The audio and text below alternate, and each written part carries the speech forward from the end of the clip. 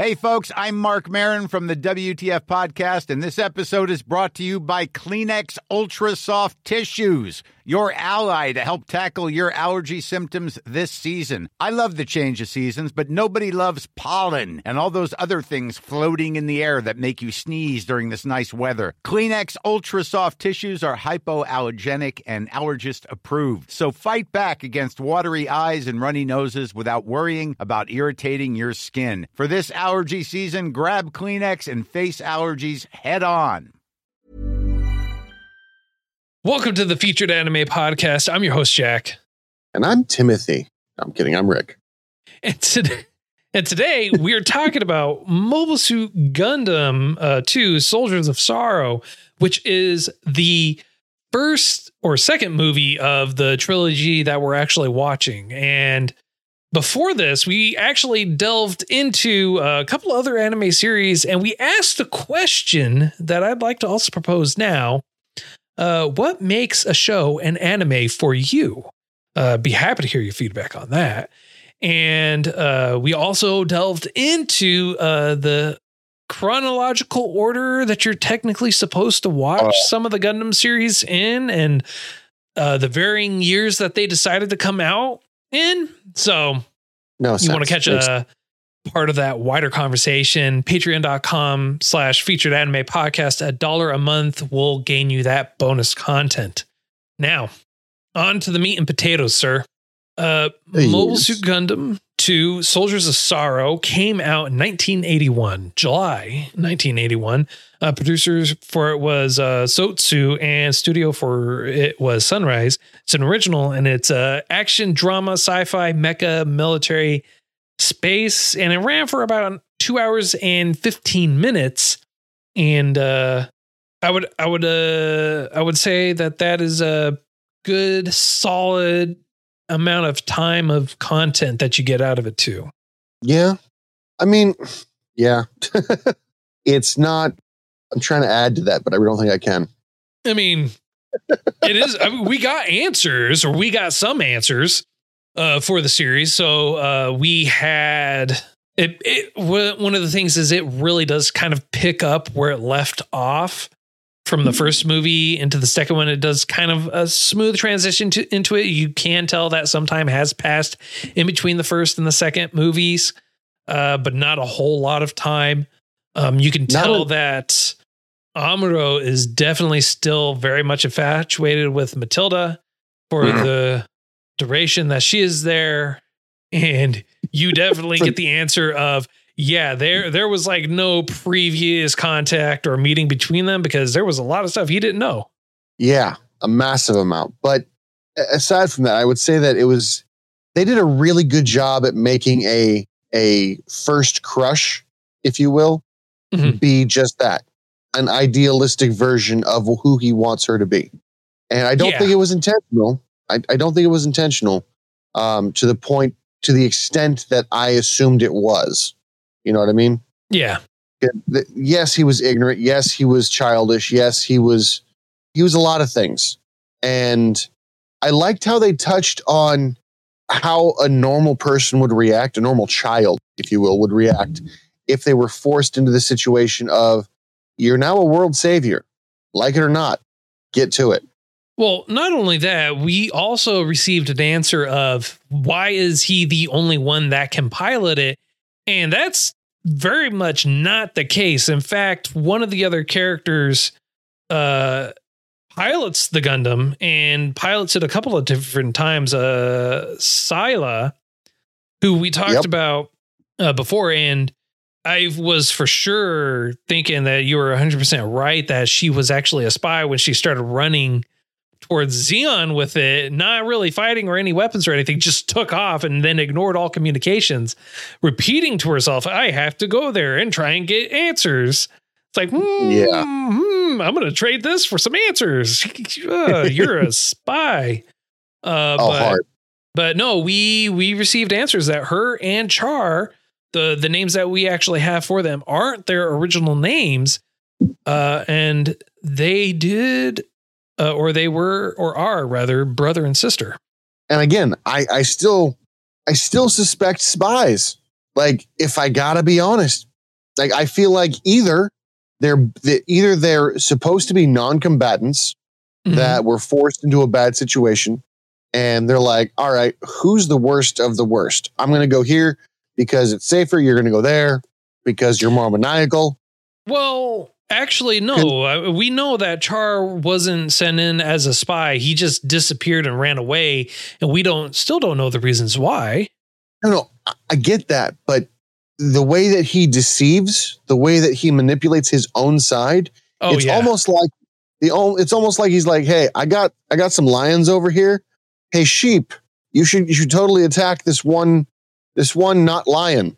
Right. And then the entire basically armada gets murked. How many people have died because of his, hey, you should go over there and do that? True, but I would, and that's in reference to the first movie. So, and that's where we really kind of get left off from the first movie. And in the second movie, he's kind of been recruited and is given basically the same responsibilities or position that he was before.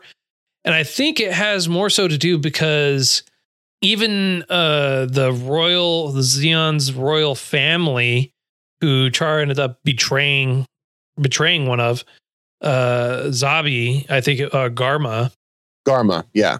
Garma, he betrayed him, and he's the one that died in the first movie. That not even his sister really cared about Garma and wanted Garma dead, which is why I think, because the second that happened, she had him go and had one of her royal people go and get Char. Like, that for a fact that she straight up called him out and had him picked up, but not reprimanded. Right. In fact, he's given a whole new ship and crew, and he's given a new rank, I think, even too. It's complicated. I don't know what the ranking system here is, because they're like, I'm a lieutenant, and they've got no differentiating factors on the uniform. I'm a captain, no differentiating. You're like, okay, so I can walk up there and be like, I'm an admiral, and there's nothing you can do about it. Right. One of the other things that I really liked about this one is you kind of got like a little bit of a backstory or insight into a couple of the characters in general, but you also kind of get the idea or understand that just because of everything that they had pushed on Amuro, they were worried that he was getting full of himself and everything, which he kind of was a little bit. Hardcore. I'm the only one that can do this. You can't do it. You just don't understand. I'm the only one. Yeah. Hardcore full of himself. So, which I agree with Bright's overall sentiment of, we just need to pull him and have someone else pilot the thing and just have him not. Yeah. And to kind of put him in his place. And I'm glad that they really did that, because it proved the point that he was getting full of himself. And not only that, it also showed that he was kind of hypocritical when it came to some things, or a lot of things. But the hypocrisy, I would say, is more so because he's still a child, still a teenager, and he truly doesn't understand the decisions or the consequences of the actions or everything that go along with it. So he kind of operates under the assumption that he can basically do whatever he wants and get away with it without any repercussion, and then expect people, when he does do something wrong, to still give him the time of day to listen to him 100%. Have you heard of the term Mary Sue? I have. Do you know what that's in reference to? I do not. All right. So this is going to go a little sidetracky a little bit. Mary Sue is in reference to a Star Trek character from fan fiction. Basically, we probably heard. I heard the first time I heard about it was with Rey from Star Wars being a Mary Sue, because she doesn't have to work for anything. Things just happen, and she's just right for the situation. And I did a little bit of research in it. In 1973, there was a fan fiction for Star Trek, ironically enough, about a teammate called Mary Sue, who was only 15 and a half years old, but was smarter than Spock, more brave than Captain Kirk, had the answer for everything, and just it was a Deus ex machina to the umpteenth degree. Yeah. So And basically, overpowered. well, she's perfect, almost to a boring point where she has like no actual flaws whatsoever. Exactly. Yes. Basically an idealization of a particular individual. And I think I know where you're going with this, is that we're saying that Amuro is a Mary Sue, but I disagree, sir. I disagree. No. See, I'm actually he is on the not opposite only way. a Mary Sue. Not only is he perfect beyond all belief, So he is godly. All right. So what I wanted to say was the Mary Sue term came out in 1973. This came out 81, was it? 79 for the series. For the series. So yeah. Okay. So what I think happened is when it originally came out, people are like, hey, I'm seeing some similarities. And what they did here is they kind of threw in some trials and tribulations to take away from that, to show that he's a flawed character, to kind of humanize him. Because he is a teenager, for some reason is able to do all these amazing things that adults can't do, I guess. He can pilot this thing that no one else can, kind of. Maybe. I mean, we're never told why. Well, and then I think it's not that no one else can, because it's commented several times why. It's like, why is a child doing this? And it's like, he's the one that's doing this, and we should totally just let him keep doing this because he's apparently the most qualified and able to operate this piece of machinery properly. Yeah, it was the dumbest thing. The only thing that they have going for him in that setting is that he was the first one to do it, so he's technically the most familiar. However, I know from personal experience, just because you're the first doesn't mean you're the best. So I beg to differ, sir. I beg to differ. Amuro Really? is proof positive of that being a false sentiment, sir. I just almost flipped the table. Sorry about that if it's too noisy. But no, I realize you're being satirical and whatnot, but I feel like they were recognizing that they were putting too much of emphasis on him, which is why they threw her in the Gundam. Now, I don't know if it was in the first movie or the second movie where they're like the new kind, or crap, what do they call new type? them? They talked about the new types in the first one. They've further explored it a little bit in the second one, but we didn't get too much information on it. I think Carr was like, he's an awakening. He's waking up to it, or something along those lines, where he's just on the brink. He doesn't have premeditation, but he does have like, it's starting to feel a lot like the Force. If I'm being honest, it's starting to feel a lot like Anakin and why he's such a great pod racer. You know, sir, just because I have great reflexes and incredible intuition does not mean I am using the Force, sir. I reject your reality and reject your sentiment and go with, I'm 100% a new type that uses Spidey sense to help me out through all these battles. Yeah. I mean, I'm glad that you're not completely dismissing my thoughts on that, because I honestly wasn't sure about them myself. So having you say that is kind of proof positive that I'm not completely nuts. No, that's these parallels that I'm pulling at it. They're just not coming out of thin air. There's somebody else is seeing it too. No, I'm right there with you. It's like, this seems a little familiar, but on the plus side, this came out before that one,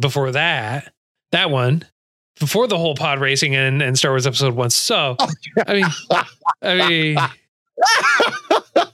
if you want to say someone took something from somewhere and applied it to their stuff, you could say Gundam was the original. and Char was not Char. Sorry, we'll go with Amuro is the original Anakin. Oh God! I mean, he gets They full do of look himself, similar. full of his power. He thinks he's infallible. He takes care, he's like, hey, whatever, and just disappears, goes off, does whatever he wants anyways. I mean, You want to know something kind of funny? You want to know something really funny? So the teenage Anakin, before he turned Darth Vader, Christian Pattinson, I want to say his name was, something like that. He gets crap for being a really bad actor, like really bad. However, George Lucas was like, no, he played it exactly the way he was supposed to. We're not supposed to like Vader at this particular moment in time. When he was like, I think I love Padme, but I hate the sand. yeah. And I was like, at first It's not that I didn't fault the guy for his acting. I faulted the writing for being bad. well, that's what I mean. It was meant to be. But It was meant to be, which I don't understand at all. No, he tried it's not that he tried making it bad. It just ended up being bad. He tried his hand at writing a romance and it did not work out well at all. Yo, The guy is actually a decent actor. He's been in other movies. I've seen him in other things. oh yeah, totally. He's a decent actor. And whoever wrote the Star Wars animated series did a far better job writing the romance scenes than they did for the movie. Because Really? he's like, oh, I hate sand and this and that, and blah, blah, blah. With Padme, and in the series, he's flirtatious with someone else completely. That's not Padme. And you can't help but think, damn, bro, where the hell was that game? And it's like this, right? You can't help but just go, what the hell is your problem, bro? And I feel like in episode or in the third movie, we're going to get that 360 and you're just going to go, where the hell was your A game for the second one, dude? I mean, like, Jesus. What? Why? What? The best part about hitting rock bottom is there's only one way to go. And That's a lie. I was going to say, I was thinking about that. That pause was way too long. I should have just kept talking. Yeah, no, that's a lie. I mean, like, you hit rock bottom. If you got the right tools, you can keep going down. I was going to say, you can keep digging. Oh, rock bottom ain't nothing to an excavator. One of the things, though, is speaking of rock bottom is you kind of understand Amuro's mentality and his own personal internal struggle too at the same time. Yeah. And you kind of get that more so from his mother, and you can definitely tell where you get that from. So I was gonna bring he encounters his mother, and she's conflicted about the whole thing, and he has a gun and he's hiding because Xion's coming in to where he is because he found out where his mother is, and so they're very upset. They're trying to figure out who landed, if anyone landed, and everything like that. And the soldier was coming over, and he shoots the soldier and kills him. And then the mother's trying to stop him. It's like, no, you can't do that, blah, blah, blah. But at the same time, it's like, if he does not stop them or stop the guy, he is dead. And they are all likely going to die too. Oh, 100%. When you talk to him, like when the situation is going on, which frustrates me beyond all common sense, because it should not affect me this much, is you've got the mom going, don't shoot, don't do that, we're peace loving, but at the same time, don't hurt my baby, please don't hurt my baby, when she's trying to cover for him. What do you expect to happen? He goes home and he finds his house, his home, ransacked by soldiers, not even enemy soldiers, just regular soldiers. Yeah. And he's like, what the hell are you doing? And then his mom, after arguably, I say arguably because I argue this point, he saved them from worse shit. Because what would happen theoretically if you were to find an enemy in your barracks? The entire place would get flipped upside down. Oh yeah. Right? Exactly. He would get killed, or at the very least detained for torture. Yeah, which to say the least. We've seen in here. We've actually seen like torture cells and stuff like that. People going to extremes in here. Now, it's that or that guy who everyone in the barracks is protecting. He's not an enemy to the barracks. He's an enemy to the controllers, the people who are in charge. He shoots and kills one of the officers, scares the other one away, rallies troops, not necessarily where you're at, but I would even go so far as to say argue to eventually liberate that area from enemy control. Yeah. And your mother goes, I'm ashamed of you. Yeah. I'm ashamed that you were kept alive. And I'm glad he also brought up asked her that question. And he goes, you're ashamed that I've literally fought for my life. Are you saying that it is better for me to have died? And she says, well, no, I don't want you to die and this and that. Then I had to do that. And she's like, but I'm ashamed that you had to do that. Well, I mean, where were you? It's like one thing or the other. And honestly, when it comes to situations like that, where you have people that are just wanting to be bad or evil is in the eye of the beholder, or depending on the side that you're on, Zeon believes that the Federation's bad. Federation believes that Zeon is bad. And I understand that. But when you're against someone who is an enemy that will kill you just for you being on the opposite side of the fence, you're either A, going to die, or B, fight for your life. And when fight or flight kicks in, guaranteed you, if you can't fight, you're going to fight. Yeah, you're right. Fight or flight is a major thing. And it's all about, it's not nature or nurture, it's survival. How bad do you want to survive more than the other guy? And I know it sounds real bad saying it like that, but in the terms of this universe, that's exactly it. It's kill or be killed, conquer or be conquered. And it was very telling because his mom is a peace-loving person who was being controlled. Like, she was in a camp that was arguably doing good, arguably safe, but only by the grace of someone in charge, someone, your enemy. It would be like if you and I go to war and your wife comes in my house to help people that have been hurt. I'm letting them live, or vice versa. You're letting them live because who knows? You're in a good mood that day. If you end up having a bad mood, nuke them all. They have no attachment to you, either as hostages because no one cares, or as just extra mouths to feed because again, no one cares. Yep. They're just kind of there and based on the whim of the group that is there at that point in time. And yeah, it's very telling. I don't know what was going on politically at the time. I didn't look that up, but the fact that it was, your dad has corrupted you. You were such a sweet boy, and now because of your time with your father, you're now a corrupted individual. And I'm like, that paints single fathers in a very poor light.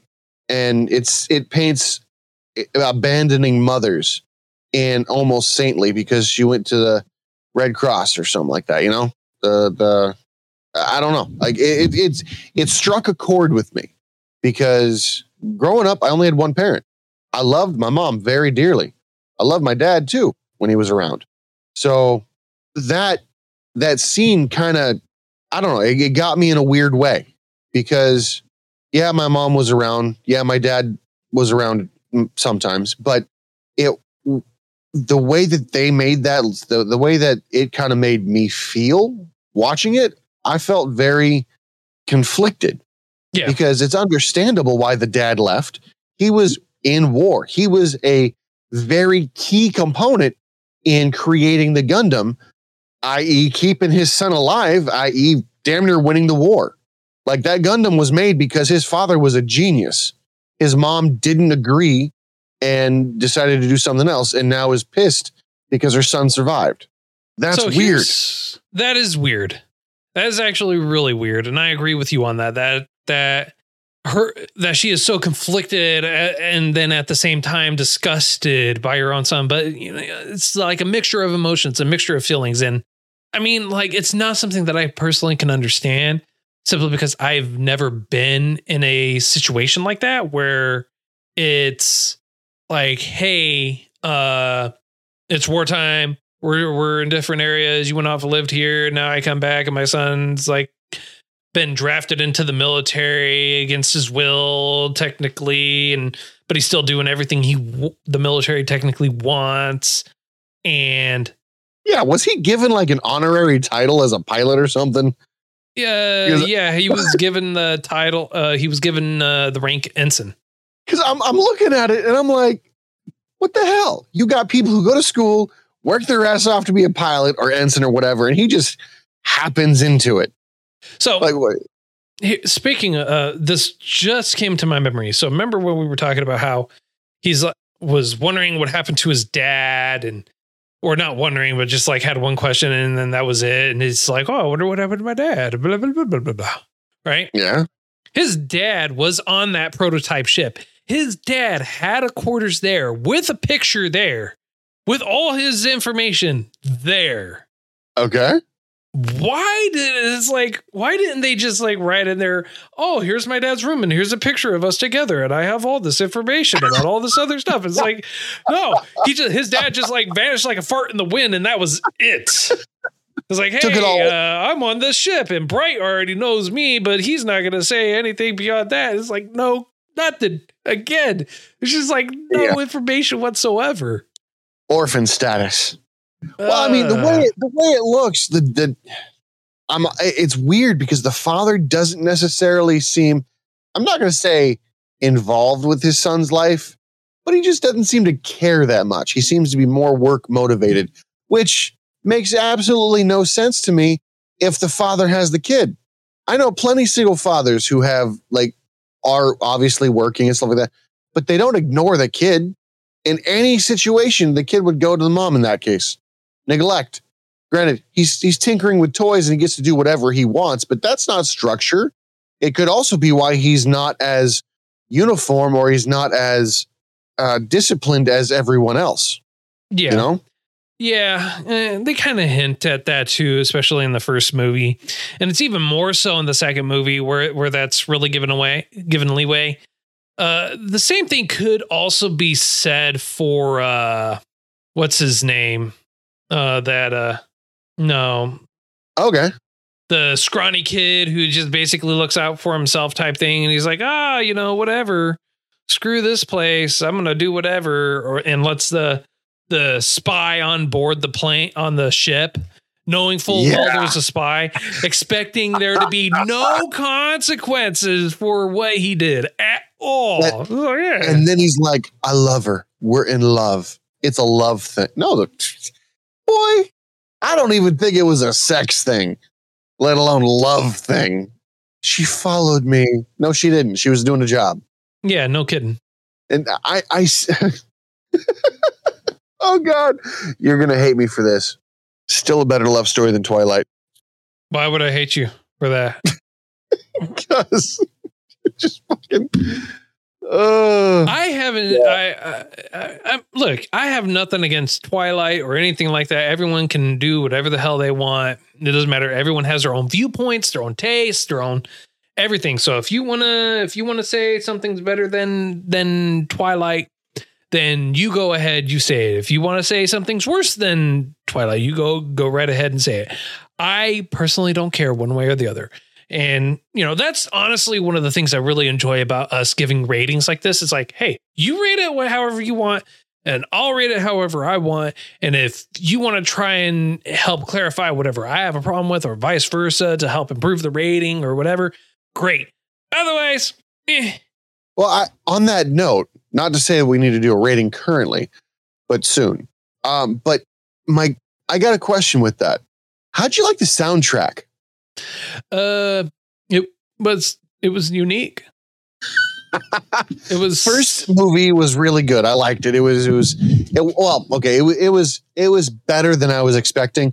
The second movie, you might as well have had Eye of the Tiger playing while he's just murking everybody in a sad situation.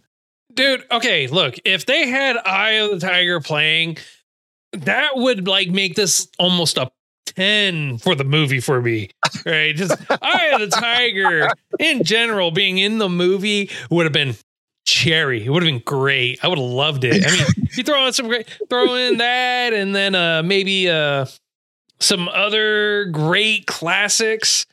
I mean, Yeah. the Final Countdown would have been great in there. Oh, dude, that would have been awesome. That would have been killer in there, especially when there was a final countdown for some Seriously, bombs.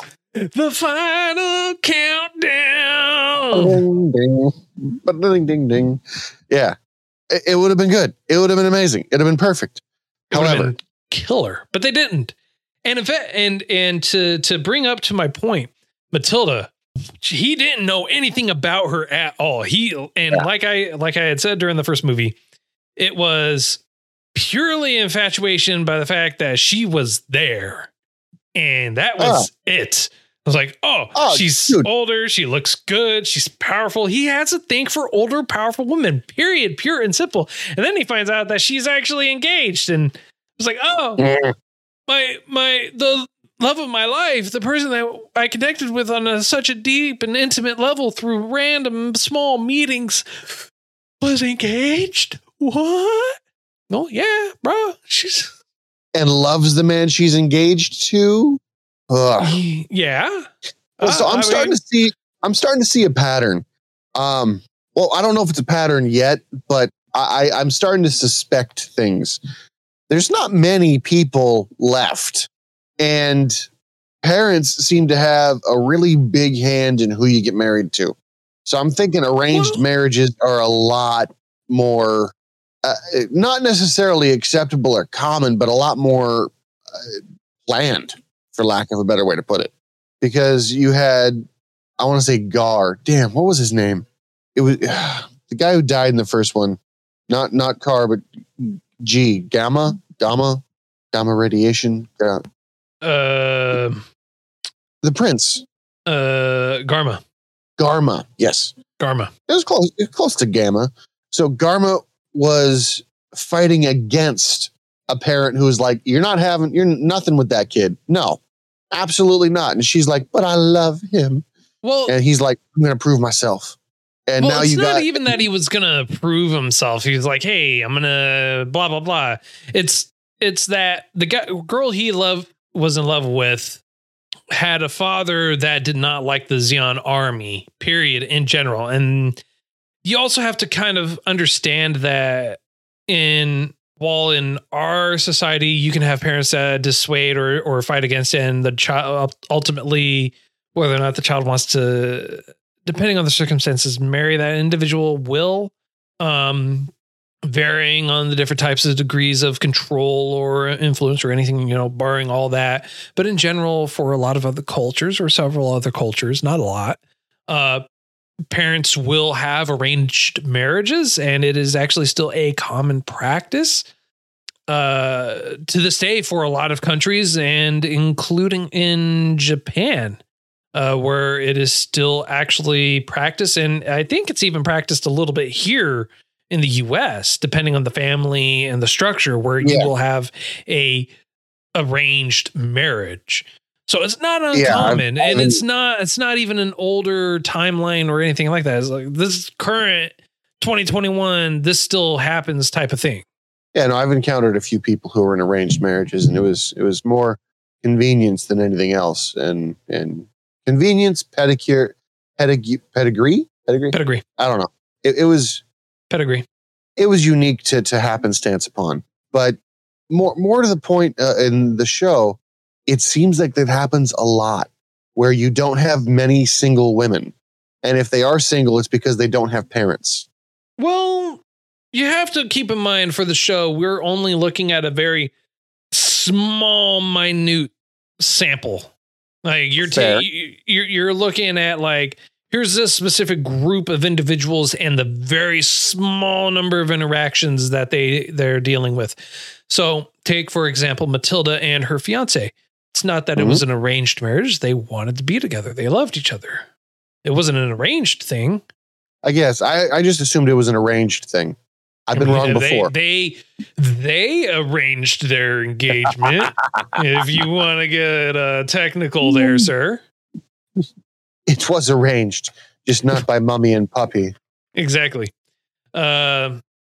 So, I'm thinking that this is a good spot for a rating, sir. How about you? I agree. So, on a scale of up to 10, sir, how would you rate this? Well, if gonna give it a 6. It didn't, it some questions. It didn't give me a lot of. My expectation from the first one was let down, and the music quality could have been far better. And it felt like the last primal battle where everyone's about do or die. And the music took me out of the experience to the point of, I thought I was listening to like a teen bop. Like, it was upbeat. It was jovial. It wasn't primal, you know? I was expecting darker, dirtier, more motivation rather than what was there. And I think it could have been done better. I think I could have done it better. More importantly, Okay. Is it worth watching? Only because it's part of the trilogy, and I feel like if you didn't watch this, you'd miss out. Yeah, So- yeah. There is some emotional or character growth there, and some things that do get explained that I feel like will help set up 3. And that I haven't seen 3 yet. We'll find out. But for my score, I'm going to match, actually. I was still teetering between a 6 and 7 on this. And I mean, like, honestly, for the reasonings why you gave it, that just kind of pushed it to a solid 6 for me. I, in all honesty, still love to see more answers to come. I did find it a little comedic and a little aggravating. Too. A lot, a fair amount, a fair amount, decent amount. And for how the characters were in general, and for the overall action of those characters, it just really kind of pushed it along. I mean, like, and they did leave it on a note that this is overall heading back into space where it all began. So why not? But yeah, that's where I'm going with it. 6. All right. So next week's choice. I wonder. I was thinking we could probably do Avatar, maybe even SpongeBob. I got you. Okay. All right. Call back to the pre-show content. Right? I like it. But no, but no, we're doing Mobile Suit Gundam 3 Encounters in Space, which is the 3rd movie in this installment for us. The 3rd and final movie for us for this installment. Now, yeah. We might come back to it at some point. But Mobile Suit Gundam 3 Encounters in Space. Well, I think that's going to about wrap it up. So, if you feel like we missed something, did it justice, didn't do it enough justice, or just plain old got things wrong, or if you feel like we're just doing a lousy job or anything else, let us know. Reach out to us. featuredanimepodcast@gmail.com, at those anime guys on Twitter, at Featured Anime Podcast on Facebook. Feel free to join us in our Discord. Link for that's going to be in the show notes for you. So feel free to join us. We're always hanging out in there. Be happy to hear from you. Or if you want to catch some of that bonus content, patreon.com/featured anime podcast, $1 a month.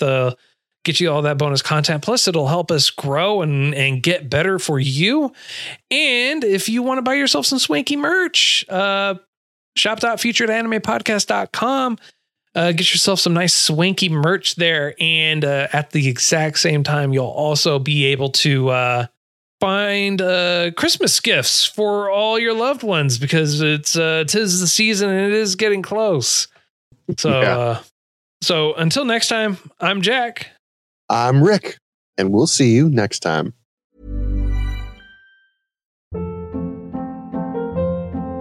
Hold up. What was that? Boring. No flavor. That was as bad as those leftovers you ate all week. Keke Palmer here, and it's time to say hello to something fresh and guilt-free. Hello Fresh. Jazz up dinner with pecan-crusted chicken or garlic butter shrimp scampi. Now that's music to my mouth. Hello Fresh. Let's get this dinner party started. Discover all the delicious possibilities at hellofresh.com.